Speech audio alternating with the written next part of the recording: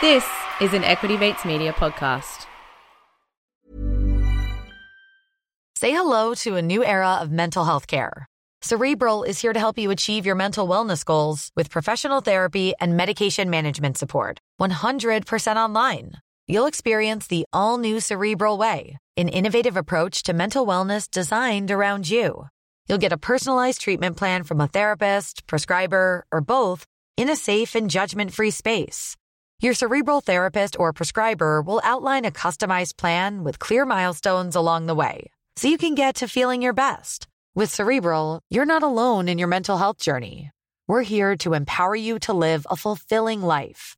So take that first step towards a brighter future and sign up today at Cerebral.com/podcast and use code ACAST to get 15% off your first month. Offer only valid on monthly plans. Other exclusions may apply. Offer ends July 31st, 2024. See site for details. Introducing Wondersuite from Bluehost.com. Website creation is hard, but now with Bluehost, you can answer a few simple questions about your business and get a unique WordPress website or store right away. From there, you can customize your design, colors, and content. And Bluehost automatically helps you get found in search engines like Google and Bing. From step-by-step guidance to suggested plugins, Bluehost makes WordPress wonderful for everyone. Go to Bluehost.com/Wondersuite.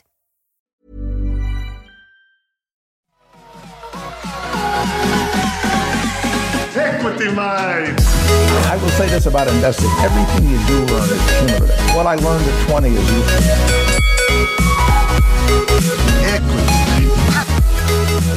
Welcome to another episode of Equity Mates, a podcast that follows our journey of investing. Whether you're an absolute beginner or approaching Warren Buffett status, our aim is to help break down your barriers from beginning to dividend. My name is Bryce, and as always, I am joined by my equity mate, Ren.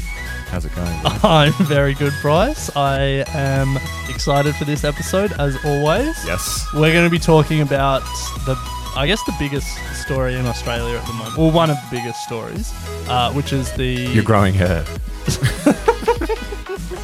The Facebook and Google fight with the Australian government and News Corp and the 9 newspapers. Yeah. We're not going to talk about the politics. No. Although I might slip a comment or two in. No. If you do want to hear a more detailed conversation, head over to Comedian The Economist, because the boys have been unpacking it a bit more. So yeah, head over there and check it out. Honestly, those Adam and Thomas are firing on all cylinders at the moment. On all cylinders. Producing some great content. Yeah, great to see. Killing it in the charts. Yes. Yeah. Killing in the charts. I mean, yeah. Anyway, it's worth going to listen to. So, look, if you're not listening, you should be listening. Yes. It's really all we're going to say. But in this episode, Ren, you're right. We're going to touch on the Facebook saga, and then going to bring back on one of our favourite guests, which was Nick Griffin from Munro Partners. Will be joining us in the second half of this conversation because he also has some big news around Facebook and also the Mate Fund. Yeah, which we ETF. We might be claiming some copyright over. Yes. But yeah, no. So excited for that convo. I mean, we don't have to keep it in suspense. I think so people know what we're going to be talking to them about. They invested in Facebook at Facebook's IPO in 2012, and they've recently sold their whole position in Facebook. So we unpack why Nick's done that, what he thinks, the reasons why, there are better opportunities out there, and also what would make him, what would have to change for him to buy back into Facebook. Yeah. But let's talk about this whole saga. Sure. The business side. Yeah. The biggest business impact, we got banned from Facebook. Got banned. Couldn't post any links. Look, I'm glad that we obviously big enough in the eyes of Facebook to cut our media presence in Australia. Yeah, taking it up to the likes of Murdoch and Co. But yeah, look, we were banned at time of recording. We are still banned, but there has also been news that Facebook are going to soften their approach after signing some sort of agreement with the government and let us back on. So, well, I was looking at we're big enough, I'm pretty sure, to negotiate with Facebook and Google. Like we're above the threshold. Really? Yeah, I'm pretty sure. Get Zuck on the phone. I'm pretty sure it's 150k turnover in Australia. Okay. And so does that mean we get to go and negotiate with them? I have no idea. I'll be driving a hard bargain. A hard bargain with Zuckerberg, as Josh Frydenberg called him. Anyway, let's keep moving. So the business side of this, obviously Facebook and Google both threatened to pull out. Google has backed down from that threat. Facebook has come to an arrangement. But I wanted to start this conversation by putting some numbers to it, because at first glance, from a business perspective, if you put your Sheryl Sandberg Facebook COO hat on, the decision may come across as quite strange that you're willing to do this. So Facebook ad revenue in Australia in 2019, $674 million. Peanuts. Well, yeah, compared to Google. Google's search ad revenue in Australia in 2019, $4.3 billion. Wow. And I'm pretty sure under the code, the Australian Media Bargaining Code, the penalty for like not engaging in negotiations was $10 million. I think the estimates thrown around that, they'd be paying News Corp or the 9 newspapers in the double-digit millions, like the $30 million mark or something along those lines. Why would, let's say you're Sheryl Sandberg, why would you sacrifice $674 million in ad revenue because the government is making you pay, call it $30 million to Australian publishers? Well, you wouldn't if I had the hat on. Really? Yeah, I don't so think then so. Why? But then why did they do it? Because they think they're the kings in the playground. Oh, you reckon this is just a game of brinksmanship? Yeah, I think they've probably for so long been able to get what they want from government, manipulate. I mean, they've been so unregulated for so long in probably many aspects of their business that this is just another example of them trying to force others' hands. But in this instance, Zuckerberg got zucked by Frydenberg. Yeah, well, I think the only answer that I can come to is, well, there's two answers. The first is the precedent for the rest of the world. So, if they're having to pay, call it 5% of their advertising revenue to news publishers in Australia, 30 million of 600 million, then it's like definitely other jurisdictions are taking note and they're probably worried about the precedent. And so from a business perspective, you say, well, we're not gonna let it happen anywhere. The second thing, and look, Facebook isn't a very sympathetic company, and I don't have a lot of sympathy for a lot of what they do, but I kind of do have some sympathy for them here, a little bit different to Google. So let's talk about Facebook first. Like, Facebook's whole thing is they amplify reach of all these organizations. They're not taking this content, transposing it, posting it on their site, and not like driving traffic to these news publishers. Their whole thing is they increase the reach of these news publishers. And it's like, why are you now charging us to increase your reach? It's like double dipping. Yeah, but we know where it's coming from, and this is going to turn into a political debate. So let's not go there. But yeah, you're right. But look, if obviously the government think that they can make a bit of money from it and have been pressured to do so. Yeah, the government won't make any money from it. Yeah, the news agencies themselves will. But anyway, it is what it is. Yeah, yeah.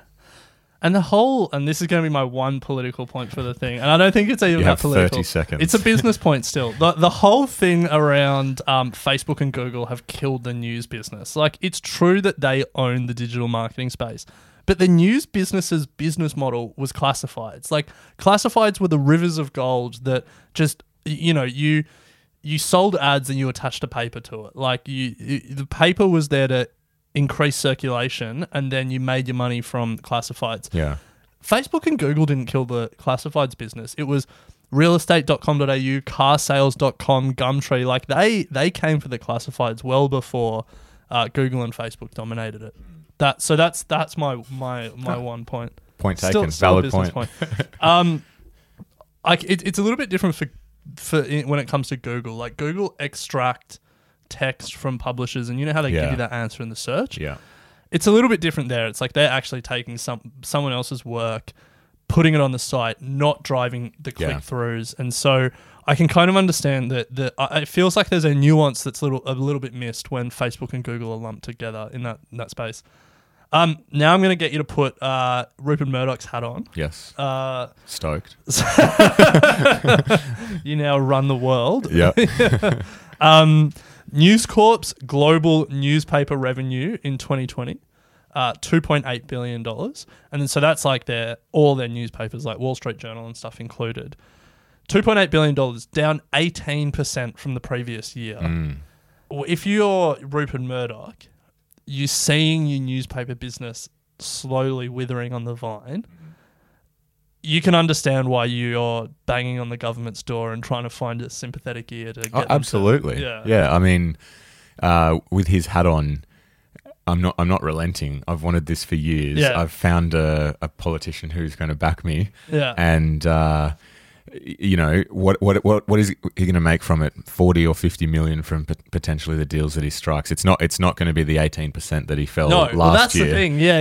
This isn't going to save his newspapers. He's clawing back at pennies really compared to what he's making. But again, probably a power play just as much from him than anything. And sorry, Rupert, but I don't think it's going to save the decline if it continues in this way. Yeah. The story is that I think the first time Murdoch brought this up with Zuckerberg was 2013. Like, he has wanted this for years. Yeah. And he's just finally found a government that either is sympathetic enough to him or ideologically agrees. Let's not wade too deep in those waters. But 8 years of lobbying. Finally. So I want to ask you, from an investment perspective, what does this change? Like, if Google and Facebook have to pay, how do you? And let's assume that other jurisdictions follow suit. How does this make you think about? Let's just talk about the three companies: Facebook, Google, and News Corp. Does it make you think about any of them differently? Does it change your investment case for any of them? It doesn't for News Corp for me, I don't think. You being a big shareholder already. No, not being a shareholder at all. I don't think it changes anything for me in terms of News Corp, unless somehow all governments around the world start implementing this and it really does start driving serious revenue back to News Corp. But again, that's a very long play, I would imagine. In terms of Google, you look at the revenue that they're making here in Australia alone versus what they have agreed to pay. It's, again, just a tiny percentage of total revenue. And given all the other fingers in pies that Google have or Alphabet have beyond just their ad revenue business, doesn't really change the thesis for me. Facebook, I am not invested in and I don't intend to.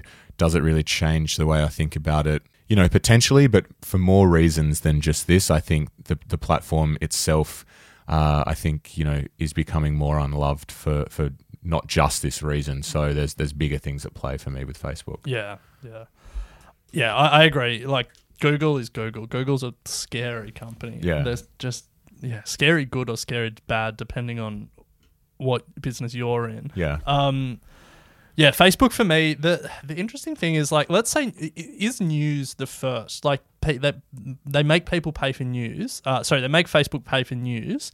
Do other content creators who have their content shared, are they like big influencers or like, I don't know, big YouTubers or something? Are they like, well, YouTube's different because you still get ads if you watch it through Facebook. But I don't know. It's like if Facebook have to pay for content, their business model is shot. Yeah. And there's a bunch of other content that's shared on Facebook that, who knows, like, maybe that we say there's an intrinsic value in some of this other content being created. And Facebook is the one for me. I understand why they took the stance they did. If you're a YouTuber, though, you probably don't have the same political power as Murdoch. So I don't know. You never know, though. PewDiePie might have the lobbying arm that Murdoch does. Or maybe we start a union of all online influencers and push that way. Who knows? Who knows?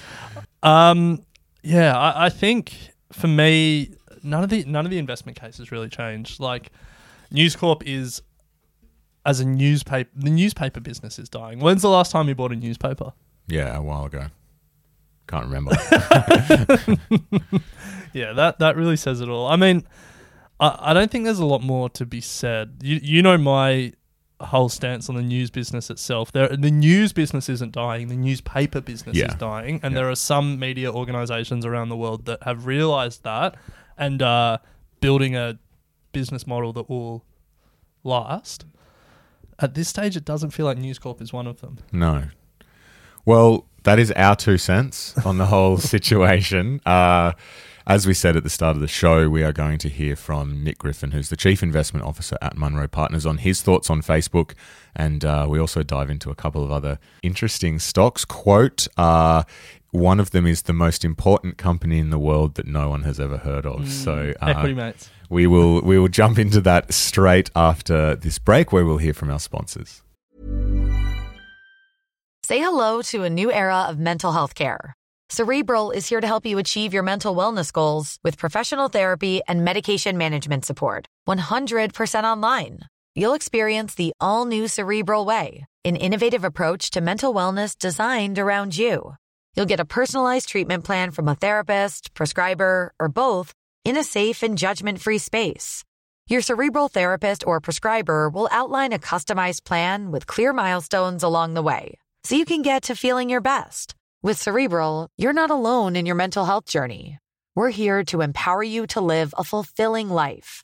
So take that first step towards a brighter future and sign up today at Cerebral.com/podcast and use code ACAST to get 15% off your first month. Offer only valid on monthly plans. Other exclusions may apply. Offer ends July 31st, 2024. See site for details. Ryan Reynolds here from Mint Mobile. With the price of just about everything going up during inflation, we thought we'd bring our prices down. So to help us, we brought in a reverse auctioneer, which is apparently a thing. Mint Mobile Unlimited Premium Wireless. How to get 30, 30, bit to get 30, bit to get 20, 20, 20, bit to get 20, 20, bit to get 15, 15, 15, 15, just $15 a month? Sold! Give it a try at mintmobile.com/switch. $45 up front for 3 months plus taxes and fees. Promo rate for new customers for limited time. Unlimited more than 40 gigabytes per month. Slows full terms at mintmobile.com. So, Equity Mates, we're now joined by Nick Griffin, the Chief Investment Officer at Munro Partners. We had Nick on the show last year. Yeah. We loved it so much that we brought him back. And Nick, first of all, thanks for joining us. No, well, thanks for having us, guys. It's always good to be here. Now, Nick, we've just spoken a little bit about the media bargaining code and the Facebook and the Google policy response and how that's all playing out. The reason we've got you on the line is you've recently made a move around Facebook in your fund. Can you tell us what you've done? Yeah, so we've been investors in Facebook since the IPO, so that's nearly 10 years now. And it's been a really bumpy ride. And, so had been a big holding and a medium holding and even a non-holding briefly, but generally been a big investor. But it really wasn't around this specific issue. We bought Facebook because we saw it as a big beneficiary of mobile advertising back in 2012. And at the time, digital advertising was very small. Digital advertising is now very big. So you're basically more than 50% of all advertising is now digital. Facebook and Google control the lion's share of that. And so this structural shift from traditional advertising to digital advertising is eventually going to come to an end. And so from that point of view, while we still like Facebook a lot, and the math still adds up, and we think they'll pivot into e-commerce and we think they'll pivot into messaging, we just think that, most of the upside here has been had. And from that point of view, it's gone up nearly 10 times since its IPO, and we just found a better use for the cash elsewhere. The last thing we just said about Facebook is obviously the skirmish they're fighting here in Australia is similar to skirmishes they're fighting all over the world. And from our point of view, we just felt that that would weigh on the stock price in the next 12 months. So if, 12 months time, a lot of these skirmishes have sort of finished, you could easily see us come back at some point. But for now, we have moved on. Yeah, so on that point about the multiple skirmishes, I think you wrote recently that this battle over the Australian media code is just the tip of the iceberg. For people who may not be familiar with the depth of the iceberg, can you explain what you mean by that and some of these other skirmishes that Facebook are fighting that had you worried? Yeah, so to be clear, I didn't actually come up with the tip of the iceberg. The journalist did. I merely pointed out they're having a lot of skirmishes. But, I think the big problem Facebook has, and Mark Zuckerberg summed it up best himself. He only really invented this business 15 years ago. And it was designed to connect friends and family around the world and keep people updated. That's what we all joined Facebook for. But it's evolved into this thing that influences election, that promotes, to a certain extent, allows people to promote hate speech and fake news. And so it's become this problem in the world, particularly for the political establishment. And so from that point of view, you don't get politicians to agree on much, but they all agree that Facebook is an issue. And so we're going to see this continual trying to move Facebook more to being more a traditional media company, more to being, liable for what's on their platform. And as they do that, it becomes potentially a less useful platform for people and advertisers out there. And so from that point of view, they need to sort of solve that issue. And it's a very complicated one to solve. The political and regulatory concerns for Facebook, this isn't the first time that this has been happening. The heat's been on them since sort of 2016. And I remember a pretty significant drop in the share price around that time, or perhaps 2018. But since then, the share price has sort of shot up 150% or thereabouts. What is different in now in 2021 compared to that sort of 2016 stage? Well, firstly, the share price is much higher, so the business is much true. So valuation is very important here. And while the stock may look cheap, it's obviously much bigger, so it's much further along that S-curve of digital advertising adoption. Facebook's still doing lots of things right. Okay, so it's a champion of small business. It is helping them move into e-commerce. It's pivoting into e-commerce, etc. So all these things it's doing is still doing right. We still expect its earnings and revenue to grow into the future. But big advertisers don't want to advertise on the platform because of this issue around what the content that's on the platform, and users are slowly getting turned off the platform. And so this is sort of this dead-end street they're going down that they sort of need to solve somehow to make the platform viable or, relevant into the future. And so they need to solve that problem. And I think when they do, and the big advertisers come back, and the usage numbers start coming back, then we'll be much interested in the stock. And if they don't, then we just think it'll be what we could call, dead money for a little while, where the money is probably better used elsewhere. Yeah, it's an interesting one. It's something that I often, struggle with or try to figure out when I'm thinking about, investing for the long term and stuff like that is what's like short-term news and then what's like, short-term noise and what's long-term signal in a lot of these things. And, you're right, there's so many skirmishes Facebook are fighting at the moment. The antitrust threats in the US, media bargaining codes in Australia, the European regulators are looking at them. They seem to be stretched. I imagine it's not fun being a Facebook executive right now. But at the same time, you started this conversation talking about the ad duopoly that Google and Facebook have. Do you think that at the end of the day, if Facebook lose some of these skirmishes, that affects that structural advantage that Google and Facebook, well, in this case, Facebook has in the ads market? Or do you think that whatever happens, that dominance will remain? I think there'll always be a need for Facebook, particularly for small businesses, because its ability to target, local areas is incredibly good. So you might have noticed, like in the recent council elections, you got the councillors advertising to you on Facebook because they can target the suburb you live in. So there will always be a need for it. It'll always be around. I suppose from our point of view, I'll give you an example, and so I'm not going to say we're right here. We sold all our Apple back in 2016 because we were of the view that they would never sell any more iPhones, and we were right. They didn't. But the reality is they started selling lots of other stuff and app businesses, etc. So there's no reason to believe that Facebook won't be able to solve this pivot. But we do think, the traditional advertising on their platform will slow. They're going to try and pivot to messaging and e-commerce. But as I said, when we sold our Apple, we were looking at new things coming along. And I just think in this case, there are, if you look at some of the emerging social advertising platforms, whether it's Pinterest or even Snap's making a good comeback, or even some of these short form video businesses in China, there's other companies that are now taking share from the guys that took all the share. So they're the ones that are going to grow faster, and so they're the ones we're probably a bit more interested in right now. Yeah, Bryce did a bit of a deep dive on TikTok's advertising engine and just spoke glowingly about the way that it worked and the way that you could target specific influencers and stuff like that. So they're obviously making a big play in that space and obviously trying to challenge, some of these other social platforms' dominance.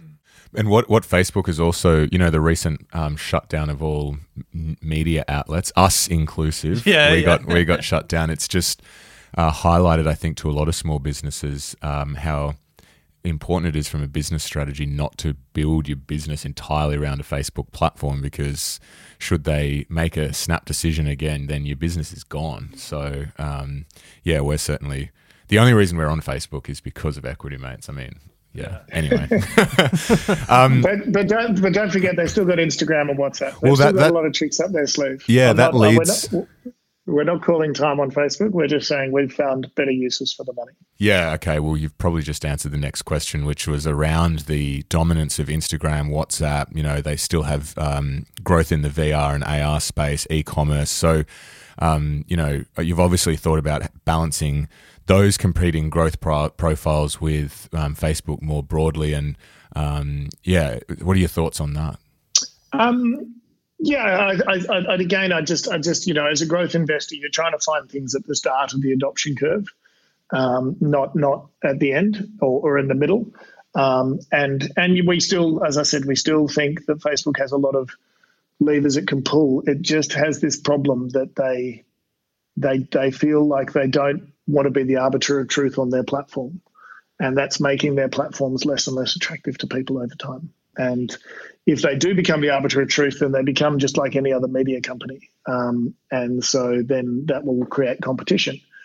So whichever way they turn here, they've got a problem, and that, from our point of view, is something we're not sure. I'm not sure how they solve it, but I'm sure they will. They're thinking about it really hard because they're smart guys, and if they do, then we'll come back. It's clear in this conversation you haven't completely written Facebook off. You've said a couple of times that there would be circumstances under which you re-added Facebook to the portfolio. So I'm interested to know what your process and what the team at Munro's process is to watch a stock like this going forward. Are there any sort of key indicators or key skirmishes you're watching? What's the process to keep an eye on it, and maybe what are some of the conditions under which you would consider putting it back in the portfolio? Yeah, so we had a conversation sort of before we started about the retail investing that's come into the marketplace and how ultimately this is a great thing. It's great that retail investors are coming in and saying this stock's going to win or this stock looks good, etc.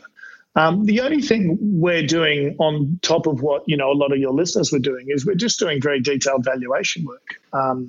So we're doing very detailed valuation on, for instance, in Facebook's case, the total advertising market. Okay, so if you knew the total advertising market in the world is roughly $600 billion and you knew that 50% of it had gone digital, then it can only go 100% digital, right? So eventually, their penetration of advertising market is going to slow. So that would be priced into our model. But then they might pick up e-commerce and other stuff, so that would be priced into our model. And so what we'll eventually come up with is an earnings forecast. We'll come up with a multiple that we think it should trade at, and then we'll come up with a risk-reward as to whether we think we should buy it here or not. But knowing full well that Facebook eventually will just be a GDP-growing company, because eventually it just gets so big it has to be. And so then it's a case of, okay, well, if this is eventually going to be a GDP-growing company, why don't we then move on and try and find something closer to the start? Because that's where you're more likely to find that misvaluation whereby people are just not prepared to put those numbers in their model and to realize what a company could actually be worth in the long run. And it's those opportunities when we talk about things like HelloFresh, or when we talk about things like PayPal, or when we talk about things like, Netflix even, that are still actually closer to the start, or Spotify than the end. And so we just see a slightly better opportunity there versus what the share price is trading at in the market. It's funny you mentioned that GDP growing company comment. The thing that It feels like is becoming more and more apparent with some of these tech companies is the biggest ones, the Microsoft, the Apples and stuff like that, just build tremendous operating leverage into their businesses, more Microsoft than Apple, but they just use that cash to then build or acquire the next stage of growth. And, Microsoft and Apple have been around for 30 plus years, and yet they're still putting incredible growth rates on the board. Like, is there something different about these tech companies compared to, the giants of yesteryear, the Walmarts and the Exxons and stuff like that, where because it's tech and because tech is different, they just somehow resist the idea that they'll ever be GDP growing companies? Yes, it's a great question. And so let's go back to the Apple example. What did we get wrong when we sold it? We were like, it's a physical company selling hardware. And we know that you won't sell any more iPhones. About 200 million a year is the most you can sell if you're a 20% share of the market. And that's what happened. But what they did is they broke out of their TAM, so to speak. So they broke out of their total addressable market. And they moved into payments, they moved into wearables, they moved into app store revenues, etc. And when we sold it, it's since put on another 100%.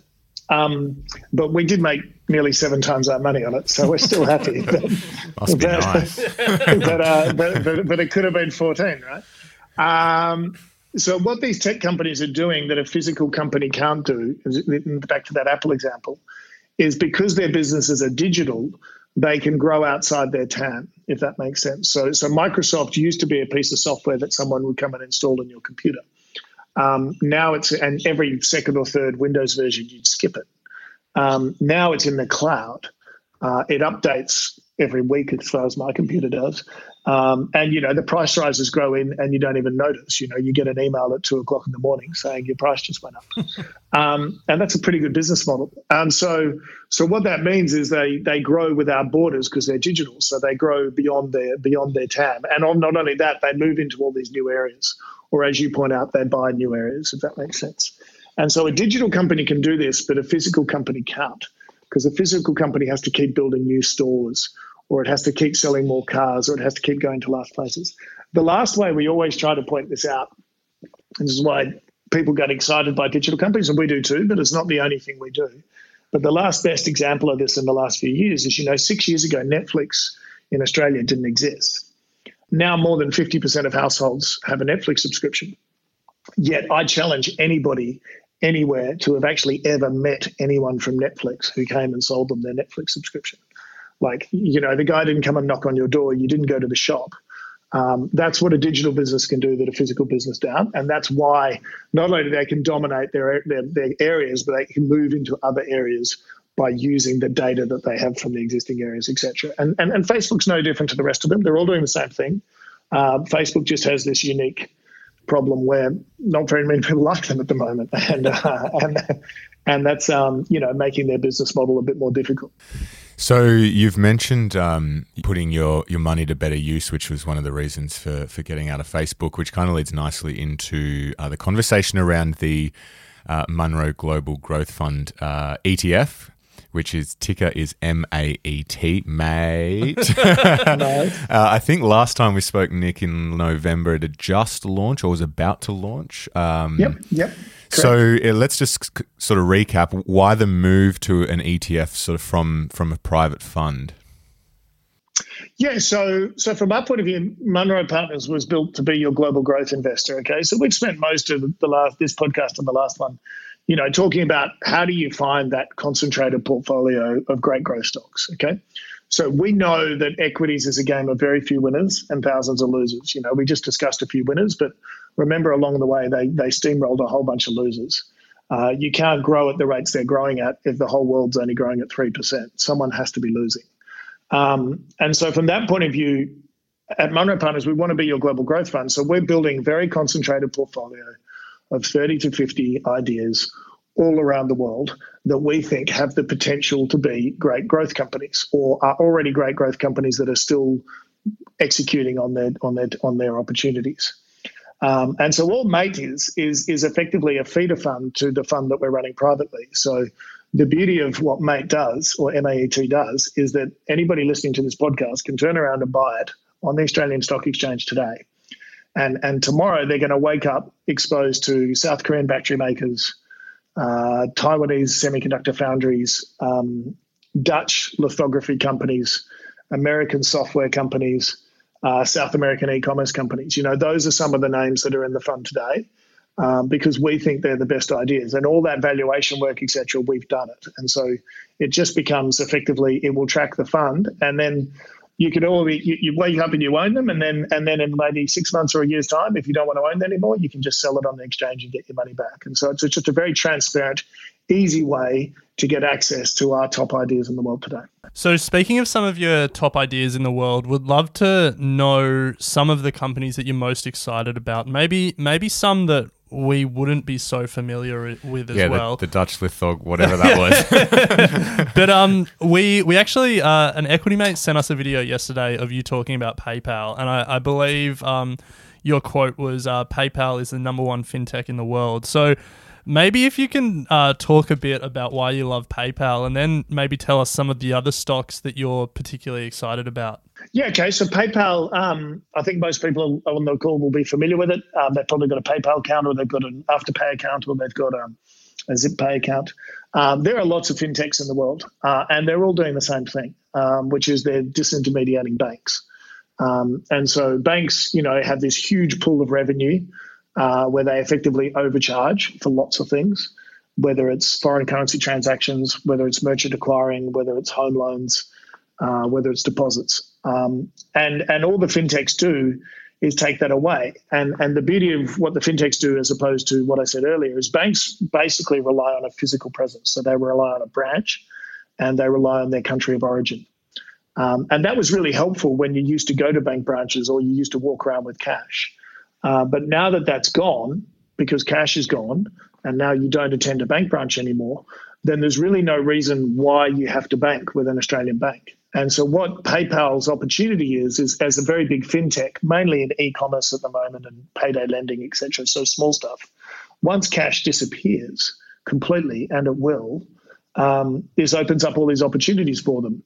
Obviously, the digital currency like Bitcoin is transactions is one of the big areas that people are focused on, but it also allows them to move into lending and all these other digital finance initiatives. And so then you just do the simple maths and go, well, PayPal's a really big company today. It's $300 billion.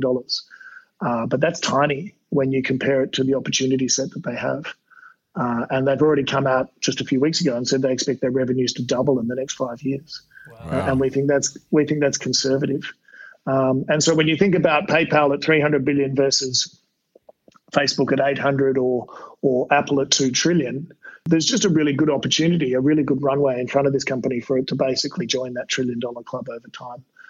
And that's why we like it. Speaking of Bitcoin, can't finish an interview without sort of getting your thoughts on what is going on in that space or crypto more broadly. Is it something that you guys are looking at? Are you going to do an Elon Musk and put some on the balance sheet? What's your views on what's going on in the crypto market at the moment? So the concept of a digital currency to me or to us makes perfect sense. Okay, so inevitably, if you think about what I just said, if cash disappears and currency becomes digital, then you're just waving your phone wherever you go in the world, if that makes sense. And so this concept of having, Australian dollars, New Zealand dollars, Japanese yen doesn't make a ton of sense because you can have a digital currency that dominates them all. So that concept I don't have a problem with at all. Right now, Bitcoin has these issues around the wallet. It's not very usable, et cetera, that I'm sure a lot of people on the call, understand, but they've conquered for themselves. But, I'm pretty sure they're not waving their phone and buying a cup of coffee with Bitcoin. Yeah. But the reality is technology can solve that over time because we know computers get faster. And that's what the lithography company in Holland does, by the way. It helps computers it helps computers get faster. But that's what Moore's Law does. It accelerates compute power. So we know computers get faster. So we know that this will get solved. So there will be a digital currency of some description at some point. I don't know which one it is. It's probably going to be Bitcoin. And all people are doing is buying that today because they see that it has a use in the future. I completely get that. It's not something we've done in the fund, mainly because of these custody and wallet issues, et cetera. I can see why people would put a small portion of their wealth in it, but I would treat it like, same as gold. if you have a small portion of your wealth in gold, you could have a small portion of your wealth in Bitcoin. That would make sense to me because it's reasonably clear that something like this is going to happen over the next couple of decades. And all you're doing in Bitcoin is picking that as the digital currency. It might be one of the other ones. Now, Nick, you've mentioned a Dutch lithography company a couple of times. I feel like we've got to ask for the name of the company. Okay, so this, I hope you got a few minutes left. We do. So we might melt a few people's heads here, but basically every semiconductor in the world over the reason why all of this is happening around digitalization is because semiconductors get better. Computers get faster. Okay, so we've all lived through this. So in 1970, you invent the first microchip. It has roughly 2,000 transistors on it.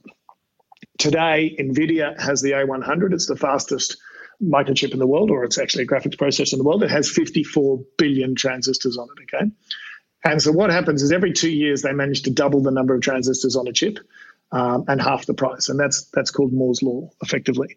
And so you and I, we've all lived through this. So I can remember when the internet first came along, it could only do one thing. It could send an email. That was all it could do. And I was in a backpackers in South America in 1996 saying, send me more money, please. That's all it could do. But as computers get faster, the internet gets faster. As the internet gets faster, it does more things. So eventually it does search. That takes away the yellow pages. Eventually you can share pictures on it. That creates Facebook. Eventually you can stream movies. That creates Netflix. Eventually it does software. That reignites Microsoft and Amazon in the cloud. It does e-commerce. It does video games. It's now doing software. Finally, we're at peer-to-peer, right? So I can order a cab or an Uber. The Uber pulls up. I see it's there. I get in. I drive somewhere. I get out, and the payment all happens without me touching anything, right? That's all happening because computers get faster, okay? Now, eventually the shrink stops. Eventually you can't fit any more transistors on the semiconductor. And it's really, really hard to do. And so you've got to the point now where there's actually only one company in the world that can build the stencil that allows the shrink to continue. And it's called ASML, and it's in Holland. And we call it the most important company in the world that no one's ever heard of. And they build a machine called the EUV machine. And the EUV machine costs roughly what a 777 costs. So it's around 150 million euros. And they sell these to companies like TSMC in Taiwan or Samsung in Korea, who are the foundries that make these semiconductors. And so what you can work out quite quickly is that all human progress from here relies on just these handful of companies who can continue this shrink around accelerating compute power or find a way to stack it. And what's amazing is it's got so hard and so expensive that these companies are now effectively monopolies. And so that's why you want to own some Taiwan Semiconductor and you want to own some ASML in Holland. And they've been big positions in our fund since day one because we just see them as the ultimate weapons manufacturers in the war that is likely to continue, which is this war around digitalization that we just spent half an hour talking about. That is why I love this podcast and investing, because we've just heard about the most important company in the world that no one's ever heard of. Love that. So, Nick, unfortunately, we have run out of time, but we've covered a fair bit of ground in the last sort of 25 minutes or so. As always, very much appreciate your time. And as the year progresses, I'm sure we will touch base again to get your thoughts on A, if you're back in Facebook or not, and B, where the other important companies that we're not hearing about are. So just a reminder as well that Nick and Munro Partners have the Munro Global Growth Fund ETF, which is AMET, the ASX tickers. MAET. What did I say? MAET. Sorry, MAET. So mate is the way to get exposure to Dutch lithography. There we go. And everything else in between. There we go. So Nick, thank you very much. It's been an absolute pleasure. Thanks, guys. Really appreciate your time. Thanks, Nick. So, Equity Mates, that brings us to the end of this episode. Hope you enjoyed that with Nick Griffin. Always a pleasure to talk to him. Just a reminder that Equity Mates doesn't stop when you have finished this podcast. You can email us at contact@equitymates.com. You can follow us on socials. Visit equitymates.com as well. If you are stuck for podcast recommendations, remember we do have Get Started Investing for the beginner Buffets, and also our two latest podcasts, Comedian v Economist and Meet, Pay, Love, both of which we're very excited about and are going very well. So head over and subscribe to those if you're not. But Ren, always a pleasure to chat stocks, and we will chat next week. Sounds good. Thanks for listening to Equity Mates Investing Podcast, a production of Equity Mates Media. Please remember that everything you hear in Equity Mates Investing Podcast is general advice only. The content has been prepared without knowing your personal objectives, specific financial circumstances, or goals. The host of Equity Mates Investing Podcast may maintain positions in the companies discussed. Before considering any investment, please read the product disclosure statement and consider speaking to a licensed financial professional.